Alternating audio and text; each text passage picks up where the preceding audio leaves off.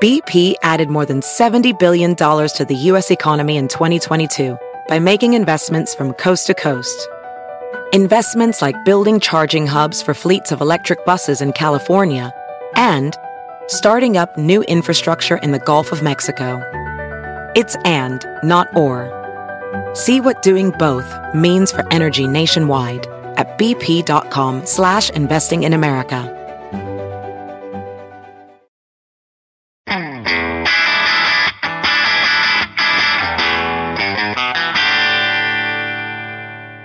Hey math fans, Jason Marshall, Math Dude here with your weekly dose of quick and dirty tips to make math easier.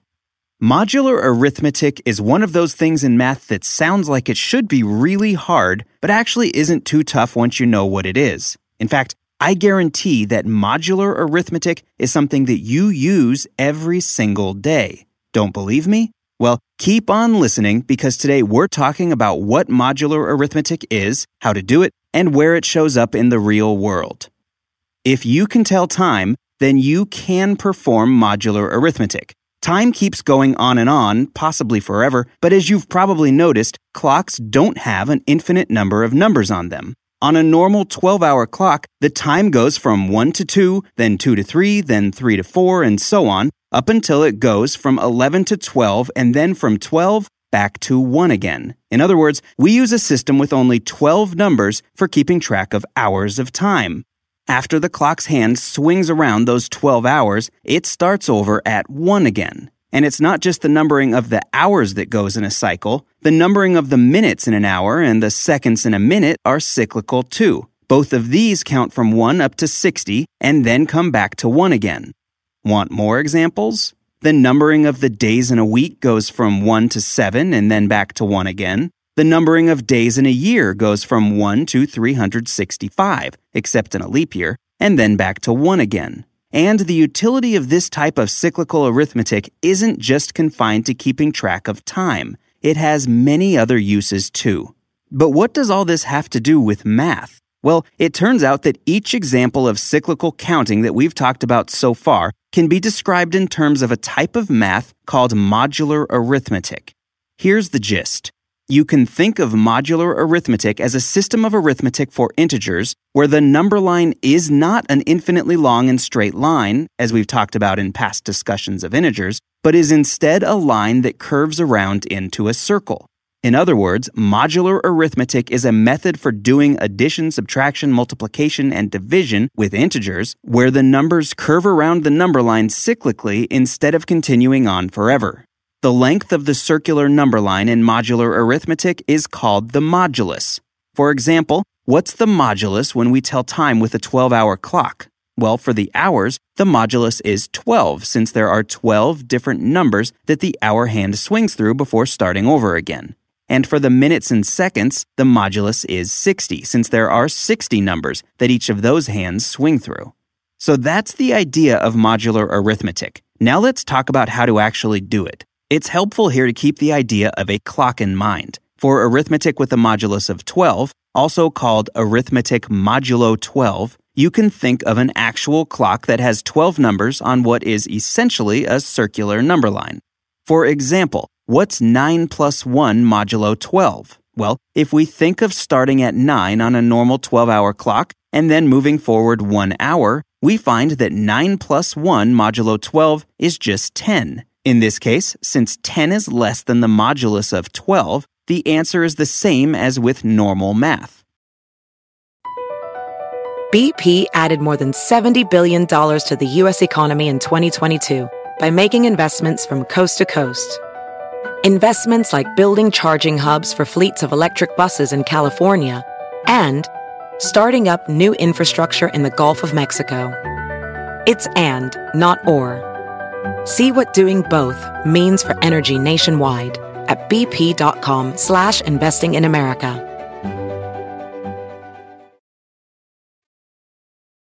But what about something like 9 plus 5 modulo 12? Here, in normal non-modular arithmetic, the answer is 9 plus 5 is equal to 14. But in modular arithmetic with a modulus of 12, the numbers wrap around after we count up to 12. So to find 9 plus 5 modulo 12, we need to count forward 5 hours from 9, being sure to start over once we get to 12. And when we do that, we find that 9 plus 5 modulo 12 is 2.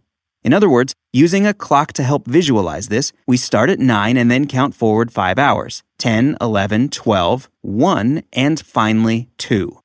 What if instead of modulo 12 arithmetic, we want to perform modulo 5 arithmetic? For example, what's 9 plus 1 modulo 5? Well, this time you need to imagine a clock that cycles through only 5 numbers, from 0 at the top, then 1, 2, 3, and finally 4, before starting back at 0 again. By the way, a normal 12-hour clock could just as easily start at 0 at the top instead of 12. We just don't traditionally do it that way. To find 9 plus 1 modulo 5, we need to start at the top of this new 5-numbered clock, count forward 9 spaces, and then count forward another 1 space. Where do you end up? Well, you end up right back where you started at the top. In other words, 9 plus 1 modulo 5 is 0.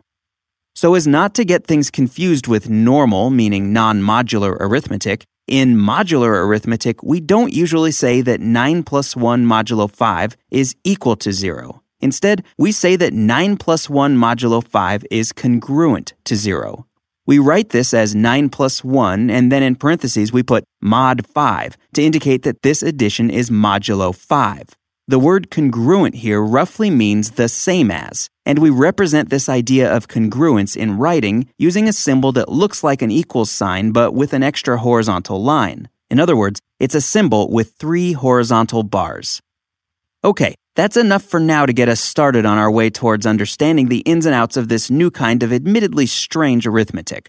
We'll return to this topic now and again in future episodes to talk about other aspects of modular arithmetic and the other ways in which it's used in the real world.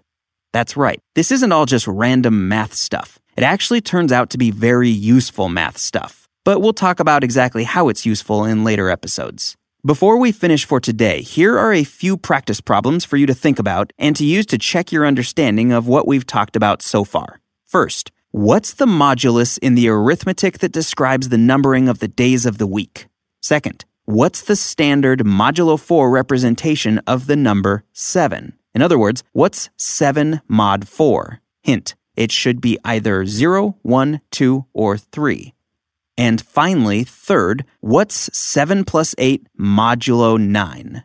You can find the answers at the very end of the web article version of this podcast at mathdude.quickanddirtytips.com. While you're there checking your answers, leave a comment at the bottom of the page and let me know how you did. If you have questions about how to solve these practice problems or any other math questions, please email them to me at mathdude.quickanddirtytips.com, send them via Twitter at twitter.com/jasonmarshall, or become a fan of the Math Dude on Facebook and get help from me and all the other math fans there too. That's at facebook.com/themathddude.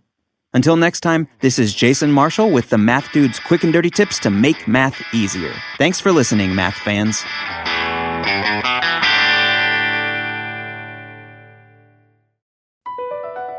Across America, BP supports more than 275,000 jobs to keep energy flowing. Jobs like building grid-scale solar energy in Ohio and producing gas with fewer operational emissions in Texas. It's and, not or. See what doing both means for energy nationwide at bp.com/investing in America.